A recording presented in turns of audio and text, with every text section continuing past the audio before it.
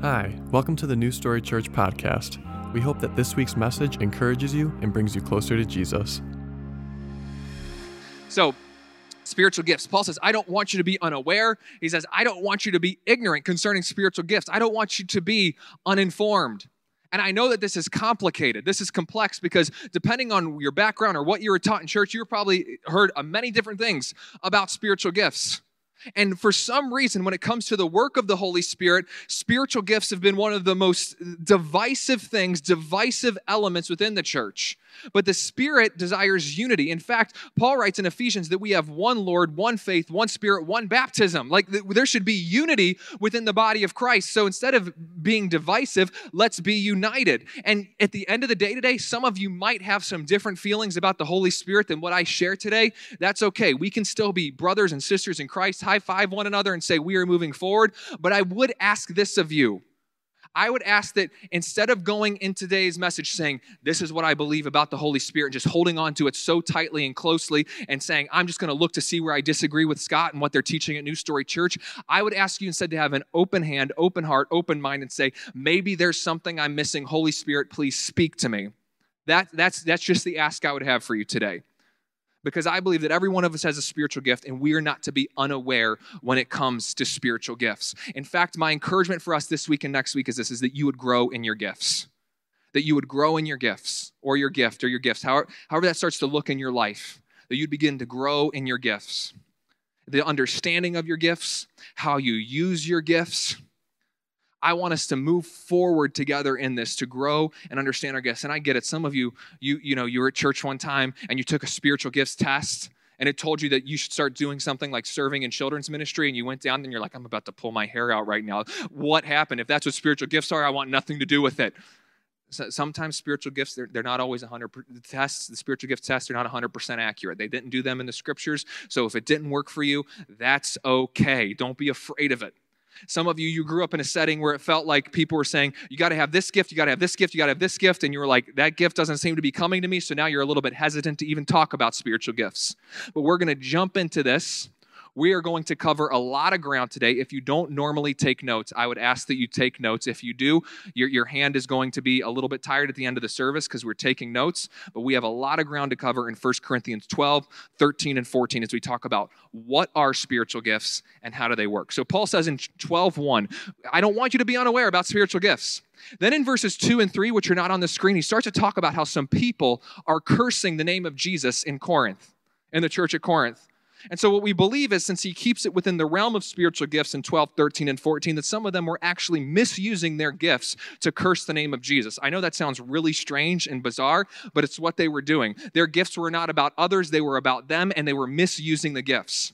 And then Paul goes to explain what exactly spiritual gifts are in verses 4 through 7 of chapter 12. He said, now there are a variety of gifts, but the same Spirit.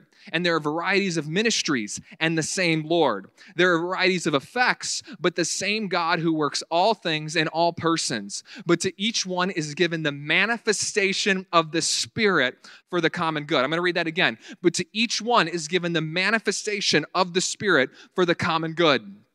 Paul says, each one of us, we give the manifestation of the Spirit for the common good. So I would define spiritual gifts this way. This is the definition that I was putting together this past week as I was praying through this. Spiritual gifts are supernatural abilities given to you for the good of others.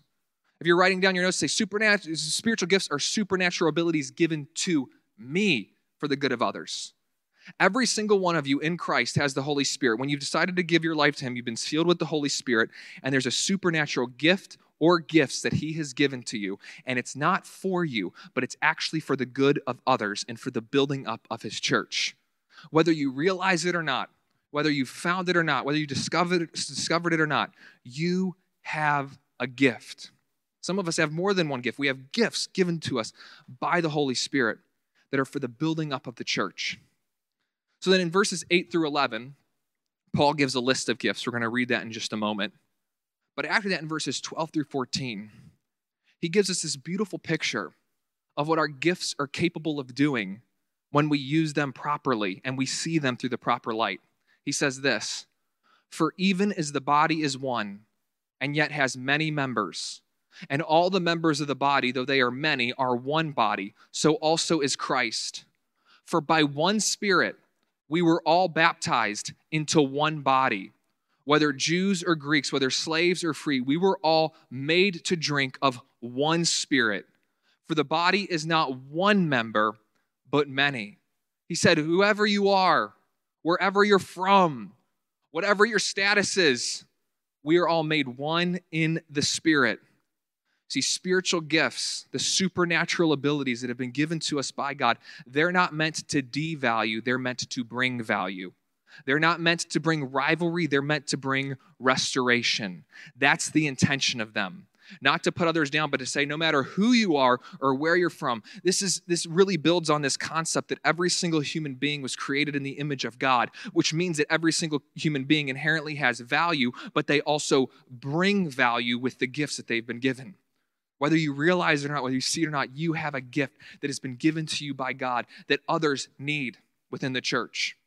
Every single one of us has a gift. So that leads us to our next spot. We all have different gifts. Every single one of us has different gifts. And this is where things start to get a little bit complicated. Because in the scriptures, we see 4 different places where there is a list of gifts. Just so you know, this next bit here, I know we're talking about the Holy Spirit, so you're probably thinking, he's talking about the Holy Spirit. We're going to be preaching and yelling because the Spirit is like wind, and he's like, oh, it's beautiful, energy. But we're actually going to do a little bit more teaching this week because I really want us to get some clarity on what spiritual gifts are, and I want to talk about some of the gifts that sometimes cause confusion for people or cause confusion within the church. So there's going to be a little bit more teaching today. He says, because we all have different gifts, and there are 4 different places where we see a list of gifts. We see it in Romans chapter 12. We see it in 1 Corinthians chapter 12, Ephesians chapter 4, and 1 Peter chapter 4. In each of those 4 places, we see a list of spiritual gifts. Here's what's interesting about those 4 places. In none of those 4 places are the gifts that are listed 100% identical. We see some identical gifts, but none of the lists are 100% identical.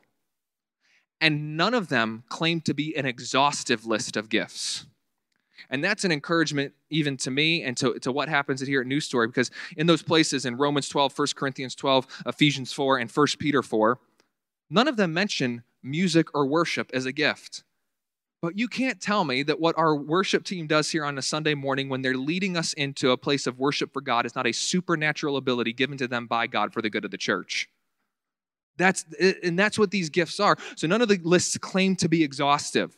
So some of us we're piecing, we're learning, we're trying to grow together. And then within them as well, we very rarely see a dictionary definition for the gifts within the scriptures. So that's why this sometimes I think gets a little bit complicated.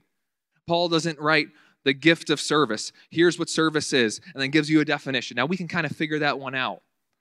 So what is service like? Well, Jesus said that he came not to be served, but to serve. All right, we can kind of piece that together. But it's really complicated at times when we're like, we don't have a dictionary definition of what exactly. So we as the church work together to try to see the gifts in one another, try to see the gifts that work within the scriptures and figure out what exactly do these gifts look like. So Paul goes on to write this in 1 Corinthians chapter 12, verses 8 through 11.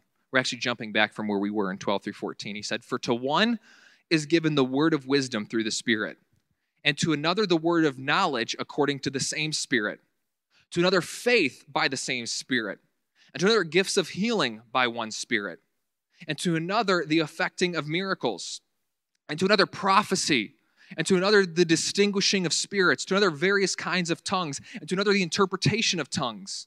But one and the same Spirit works all these things, distributing to each one individually, just as he wills. So Paul's like, hey, he's distributing to each one individually, just as he wills, the different gifts. And it's within this passage that we begin to see some of the gifts that are considered to be more controversial today. And there are different churches with different positions on these gifts. And people have said, where does New Story stand with these gifts? And so I just want to give some clarity on that today. And then I'm also going to give some clarity as to why we have the position that we have. But once again, if you have a different position, we love you in the name of Jesus. And we have respect and charity for those who might see things a little bit differently, because we are one in the body of Christ. And we're not going to use this as a point of division, but we're actually going to say, no, we are mature enough to disagree on some things and still be unified in the name of Jesus because we are the body of Christ. That's what we're going to do. Amen? All right, so the three of the gifts I want to talk about in this passage are considered to be a little bit more controversial. There's a number of them in that passage, but I want to talk to you about the word of knowledge, prophecy, and tongues. Word of knowledge, prophecy, and tongues. And what exactly is the word of knowledge? And once again, there's not like this clear dictionary definition of here's what the word of knowledge is, but as far as I can tell, through what I've seen within my own life and through what I've been able to read and look at within the scriptures, the word of knowledge is this supernatural ability where some people have this gift of knowledge. Some of you know somebody like this. When you talk to them, it's like they just know things. And you say, how did you know that about me? Some people, they were gossiping about you. That's how they know that about you. But some people, they have this innate ability to just know and see what's going on, and they have a word of knowledge that's been given to them by the Holy Spirit to speak into your life. Now, the abuse of this gift would be if somebody were to say, oh, I have the word of knowledge, and they use it all the time to boss people around and try to control other people. That's the abuse of the gift. It's not for you, it's for others. But the word of knowledge is this supernatural ability to say, that some people have, to see things and to be able to say things and know things that other people may not always necessarily know. I know that sounds kind of weird or a little bit strange, but we see this at work within the church, and I feel that I even know people who have this gift. The ability to speak a word of knowledge or a word of wisdom, or sometimes a word of discernment. And some people will say, I have a word from God to share with you. And then other people will say, no, you don't have a word from God. The Bible is the word of God. And I'll just say to that, hey, if the word that is being shared aligns with the word of God and aligns with Christ himself and it fits the nature and character of Jesus, then let's move forward within that word. But if it's a word that contradicts the nature and character of Jesus and it's meant to serve you and not serve others, then we are going to avoid that. But there are some people who have this special gift, this special ability to see things and know things. Then there's the gift of prophecy.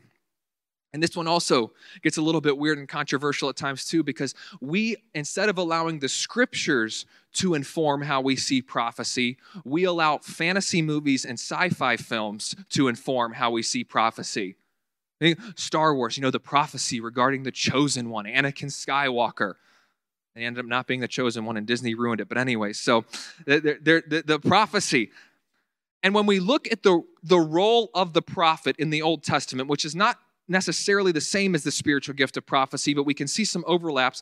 The prophet or the prophecies that we see in the Old Testament, there are some that are messianic prophecies regarding Jesus. Psalm 22, Isaiah 53 regarding the crucifixion.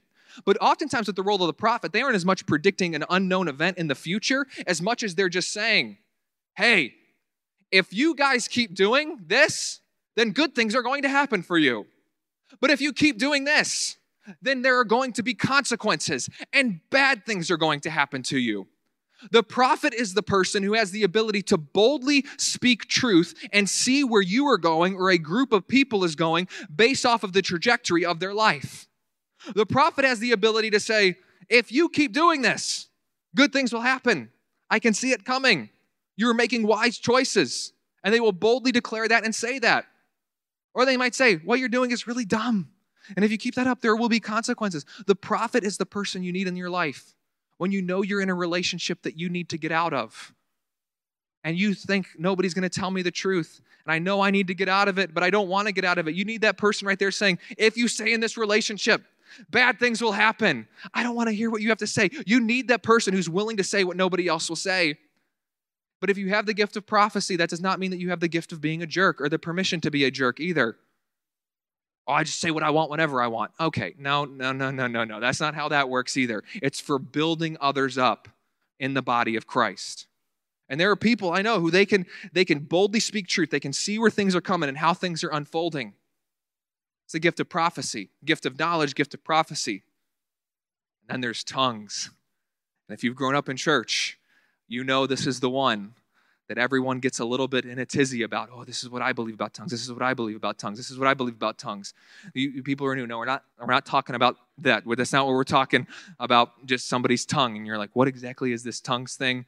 Don't go type it in on YouTube. You're going to see some crazy stuff. But anyways, people even joke, like, let's just take a deep breath before we get into tongues. Can we do that? Some of you, you're like, why are we doing this? Because some people have this is what tongues are. So, people even joke, if you want your tongues language, just say shoulda, bada, coulda, bada, woulda, bada, kia as fast as you can over and over again. Shoulda, bada, coulda, bada, woulda, bada, kia. Shoulda, bada, coulda, bada, woulda, bada, kia. That sounds like tongues. That sounds like what these people do. Yeah, I get it. I get it. But Paul mentions tongues here. And as far as I can tell, looking at the scriptures, I see three different variations of tongues in the scriptures. First of all, there's what I would refer to as evangelistic tongues. And evangelistic tongues occurs specifically in Acts chapter 2. Some people call it the gift of languages. And this is when people are given the supernatural ability by God to declare the gospel in a different language that they did not previously know. I've talked with missionaries who've been given this gift before. They've been in the mission field, they've been elsewhere, and God gave them the supernatural ability to declare the gospel to a group of people that they did not previously know the language of. It's the ability to use tongues evangelistically to declare the gospel. We see this in Acts chapter 2, verse 6. And when this sound occurred, the crowd came together and were bewildered because each one of them was hearing them speak in his own language. So that happens in Acts chapter 2. They become bewildered because they hear each one is speaking in their own language. They're declaring the gospel in someone else's language. That's the evangelistic tongues. We also see a private prayer language of tongues. These labels are not on screen, and this particular verse will not be on the screen, but Romans 8:26, Paul references prayers that come out in groaning so deep that you don't even have words to describe it or use it. It's a private prayer language of tongues. And Paul references this in 1 Corinthians 14:2. He says, "For one who speaks in a tongue does not speak to men, but to God. For no one understands, but in his spirit he speaks mysteries." It's a private prayer language. You're not speaking to men, but you're speaking to God. He goes on to say this in 1 Corinthians chapter 14. "I thank God I speak in tongues more than you all. However, in the church, I desire to speak 5 words with my mind so that I may instruct others also, rather than 10,000 words in a tongue." He's saying, I have this private prayer language with God. I thank God that I speak in tongues more than all of you. But when I'm in a group of people, I would rather speak 5 words that people can understand rather than 10,000 in a tongue. So there's the evangelistic tongues. There's the private prayer language of tongues. Then there's the tongues that can occur as a public revelation within the gathering of the church.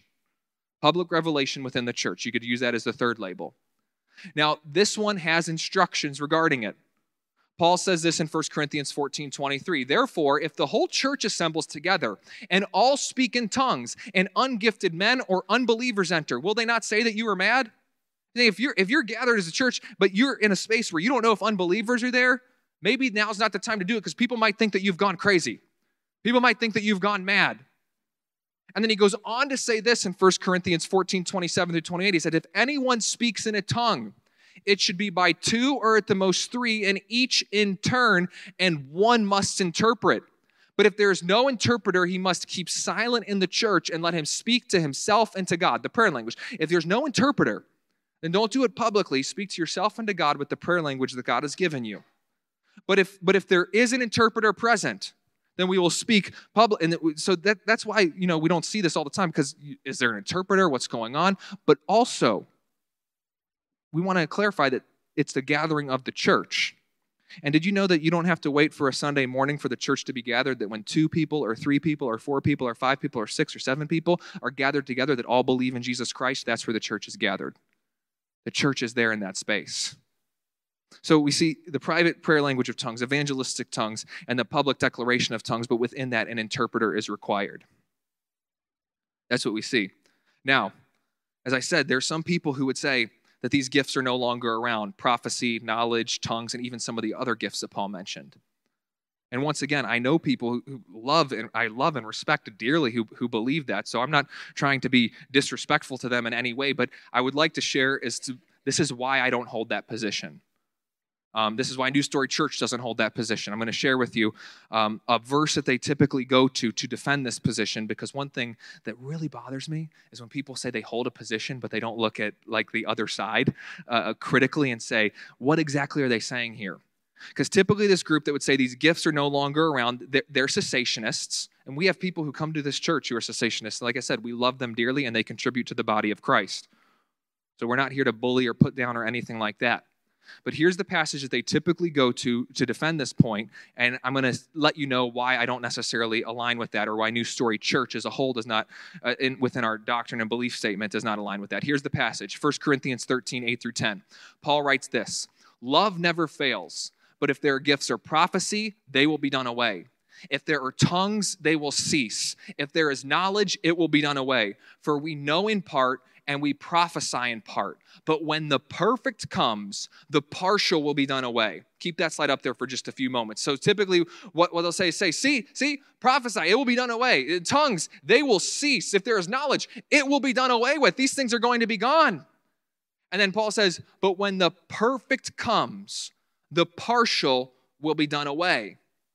People who typically defend this position will say that the perfect, or some translations say the complete, or some say the fullness of time. They will say, oh, the complete has come. The perfect has come. The fullness of time has come. So these gifts have been done away with. These gifts are no longer necessary because the perfect has come.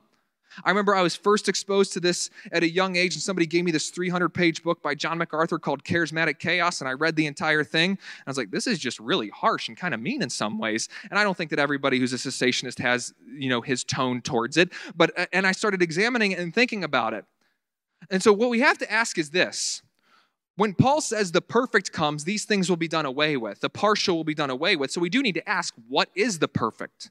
What is the complete? What does he mean by that? Because when that comes, these things will be done away with. And so typically within this group, the cessationist group, they would say that those gifts are revelatory gifts or apostolic gifts. And they will say that the perfect or the completion, based off of the research that I've done, is the completion of the Bible. And so they will say, well, we have the perfect, we have the complete, we have the Bible, so we no longer need those gifts. We have the Bible, so those gifts are no longer necessary. And here are just a few reasons why I have a difficult time with that position. First of all, I know people with these gifts, but outside of that, I would say this. As I've read the scriptures, and I try to read them a lot because, that's what a good Christian does. And I'm a pastor, so it's kind of my job. So I try to do my best to be, but, so I read the scriptures. In reading the scriptures, I cannot find anywhere an indication that when the Bible is completed, one age of the church ends and another one begins. It's not, I've tried to look. I can't find that when one age of the church ends, that another one begins. Also, and I'm going to try to say this with as much humility as possible, but in all of the resources that I had as I was searching and putting together this message this past week, and all of the scholarly resources that I had access to, notice I said I had access to, not all scholarly resources in the world, but all scholarly resources that I had access to, which was a decent amount, not one of the scholars took the position that the perfect was the completion of the Bible. I just could not, I didn't have access to that position, or I couldn't really find it in the scholarship that I had access to. So I have a hard time seeing that that's there. Sometimes, like the more hostile cessationists, they'll say things like, well, we should just avoid those gifts because Paul had more problems with Corinth than he did any other church. Now, there is a hint of truth to that statement. Paul had a lot of problems with Corinth. Based off of what we know, Paul most likely wrote 4 letters to the church at Corinth, and we have 2 of them. And if you read the beginning of 1 Corinthians, there are a lot of problems happening in Corinth. There were a lot of problems in Corinth. But just because there were a lot of problems in Corinth, that does not mean that we should avoid the gifts, specifically when Paul instructs that, you guys should desire the gifts.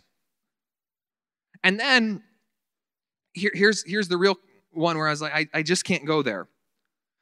1 Corinthians chapter 12 is about spiritual gifts and the purpose of the gifts and the building up of the body, which we're going to get into next week, the building up of the body of Christ. 1 Corinthians 13, Paul then starts to talk about love and how the greatest of these is love. And without love, the gifts are futile. And then in 1 Corinthians chapter 4, he starts to write about the instructions for tongues and prophecy and how they function within the church. So 12, 13, and 14 are all overarching, covering this theme and concept of spiritual gifts. And 13 specifically, he's talking about the gifts being driven by love and the purpose and the fullness of love and how the greatest of these is love. I just have a very difficult time looking at the context of 12, 13, and 14 and saying, oh yeah, he's talking about gifts, gifts, gifts, and the gifts motivated by love. Oh, all of a sudden he throws this one word in there that's about the Bible. It just doesn't really fit the context. So I believe that we can have the Bible but still have the gifts at work today. And when Paul uses the word complete or when he says when the perfect comes, the partial or these things will pass away, I think he's talking about the end of time, when Christ returns and the completeness and the fullness of love is made present and made a realization for all of humanity. When we will see all of the fullness of his love on display as never before. In his commentary on 1 Corinthians, Gordon Fee said this. He said, at the coming of Christ, the final purpose of God's saving work in Christ will have been reached. At that point, those gifts now necessary for the building up of the church in the present age will disappear because completeness or perfection will have come. To cite Barth's marvelous imagery, because the sun rises, all lights are extinguished. So these gifts that we have now are for building up one another and pointing towards the eternal. But when eternity has made itself fully present in the return of Christ, when we are using the gifts that are driven by love and pointing towards the one who is love, when the fullness of love comes, those things will pass away because they will no longer be necessary. We'll no longer have to just point to eternity because we'll be experiencing the fullness of eternity, the fullness of love, the completeness of love. And contextually speaking, I believe that this fits where Paul's going in 1 Corinthians 13 because he talks about the time when we will see Jesus face to face in 1 Corinthians 13:12 when he says, for now we see in a mirror dimly, but then face to face. Now I know in part, but then I will know fully just as I have been fully known. He's referencing the end of time when we will see Jesus face to face and be fully known. Right now we see dimly, and thankfully we have these gifts that allow us to see dimly the future that is in store. But then when we are known fully and fully known, the partial will pass away, but the fullness will be experienced in Christ Jesus. We believe the gifts still exist, and they point us ultimately to Jesus. They point us to that which is eternal. But when the eternal comes, when the perfect comes, when the fullness of love comes, those things will pass away. Yet I want to give one more piece of clarification, though, because this is another thing where we get a little bit tripped up sometimes. Everyone possesses a gift, but everyone does not possess every gift.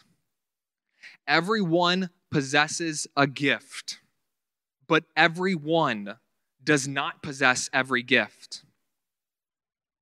Some of you've been in settings before where people have told you, you need this gift, you need this gift, you need this gift, you need this gift. Take this gift, take this gift, take this gift. That's not what the scriptures teach. Everyone possesses a gift, but everyone does not possess every gift. Somebody's telling you, you need this gift, you need this gift. Maybe you just need to speak up and say, hey, that is your gift. I have a different gift, and I'm still trying to find it and discover it. That's your gift. Praise be to He, as we said earlier. But I have my gift, my role, that is meant for building you up. And I would pray that you would use your role to build me up, because the gifts are not meant to devalue, they're meant to bring value. 1 Corinthians chapter 12 says this, all are not apostles, are they? No. All are not prophets, are they? No. All are not teachers, are they? We know that one to be true. How many of you have sat under a teacher before who thought they were a teacher? You're like, that was bad. Some of you are saying, that's you, Scott. I'm not coming back to this church. I'm sorry. Are they? All are not workers of miracles, are they? No. All do not have gifts of healing, do they? No. All do not speak with tongues, do they? No. All do not interpret, do they? But earnestly desire the greater gifts. He says, hey, not everybody has every gift, but everyone does possess a gift, as we're going to talk about next week. You have a role to play. You have a part. There's a way in which Christ is asking you to contribute to his church, and he's given you a supernatural ability by the power of the Holy Spirit to contribute and become a part of his church and serve others and help others.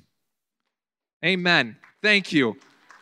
I got to always rely on my buddy John to get people going back here. I love it, John. Thank you. All of us have a gift, but everyone doesn't have every gift. And your gift is meant to bring value, not rivalry, but to bring restoration. So that brings us to the question, how do I discover my gift? And that's a whole other message. But let me just give you a little piece of where we're going to be going next week. Because I was just so captivated by this in 1 Corinthians chapter 14 as I was reading this past week. Okay, how are we going to lead into discovering gifts and finding how we've been wired and who we are? And sometimes it's a process, sometimes it comes quickly. But this passage in 1 Corinthians 14, the beginning of it is so powerful. It says, pursue love, yet desire earnestly spiritual gifts. It fits the context of 13 as well. That gifts without love are futile.